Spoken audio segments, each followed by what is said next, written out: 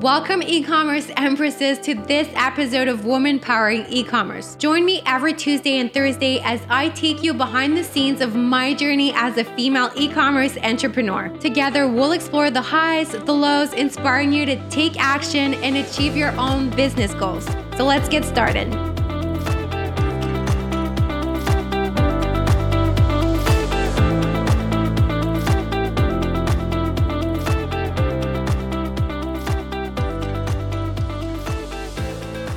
Okay, so last week I stumbled across a 1956 article from the Toronto Star titled Why Few Women Become Executives, and I was flabbergasted.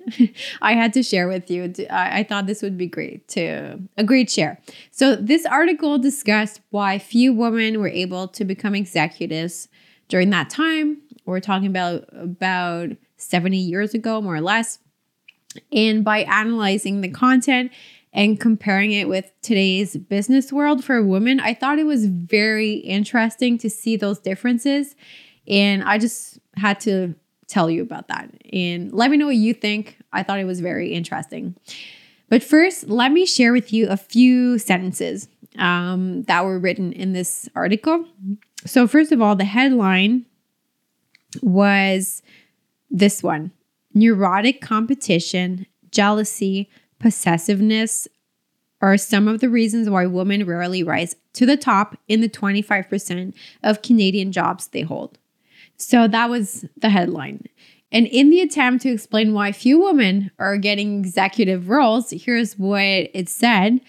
It says, a prominent psychiatrist believes many married working women are neurotic. No less than that, neurotic. And the only reason they leave their small children to hold down jobs is a desire to keep up with the Jonases. So, and then it gave other drawbacks as to why women are not promoted to executive roles. And here's one of them. Women have a feeling of jealousy towards other women who are getting ahead for fear the female would fail. And then period, possessiveness. That was just one sentence.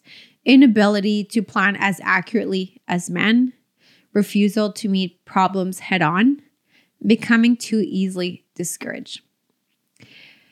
But things were really starting to change because we can also read. So, we read that today. We find it almost funny. But at the same time, I felt that reading the article, we felt the transition into today's mentality and what we actually see in our culture a little bit more today. It says, even with these drawbacks, women have eliminated the traditional undervaluation of their abilities. Woman power is now an essential part of national planning. That's why leaders of the US and Canada got together in Washington to take part in a conference on the effective use of woman power. So comparing that 1956 article to today's business world for women, a few things I found. How people see women at work. Back then, 1956, many people thought women were not good at handling big jobs. And now, today, more people understand that women can do any job. Next thing I felt there was a big difference was having a woman as a boss. Back then, even though many women were working, very few were bosses. And in the article, it was saying that the majority of women in the workforce were teachers, bank clerks, etc., but not executives or leaders or bosses. But now there are more women bosses today, but there's still room for more, I think. I think we're going in the right direction. Another difference is taking care of family and working. Back then, people thought that women should be at home taking care of the family, not working. And now I think both men and women are expected to balance work and family. And some companies even help with that, which is great. So, it's just short. I just had to share it with you. I just came across that. I'm like, I have to talk about it. So overall, I feel that a lot has changed since 1956 and women have more opportunities at work today, definitely. So discovering this article just made me realize, yes, how much has changed. since 1956, and for women at work. And also it made me super, super grateful to be in the time I'm in today. It definitely is a great time to be female at work. And we have the possibility to take on so many more opportunities, make a difference. And it just made me very grateful. So if you like this little episode and if you like the podcast, please share, like, subscribe.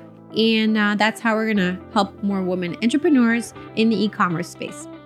Thank you for being part of this journey with me. I hope you gained valuable insights and inspiration today to keep growing and taking action towards your goals. Please follow me on social media. Also follow us on your favorite podcast platform to get notifications every time a new episode is uploaded.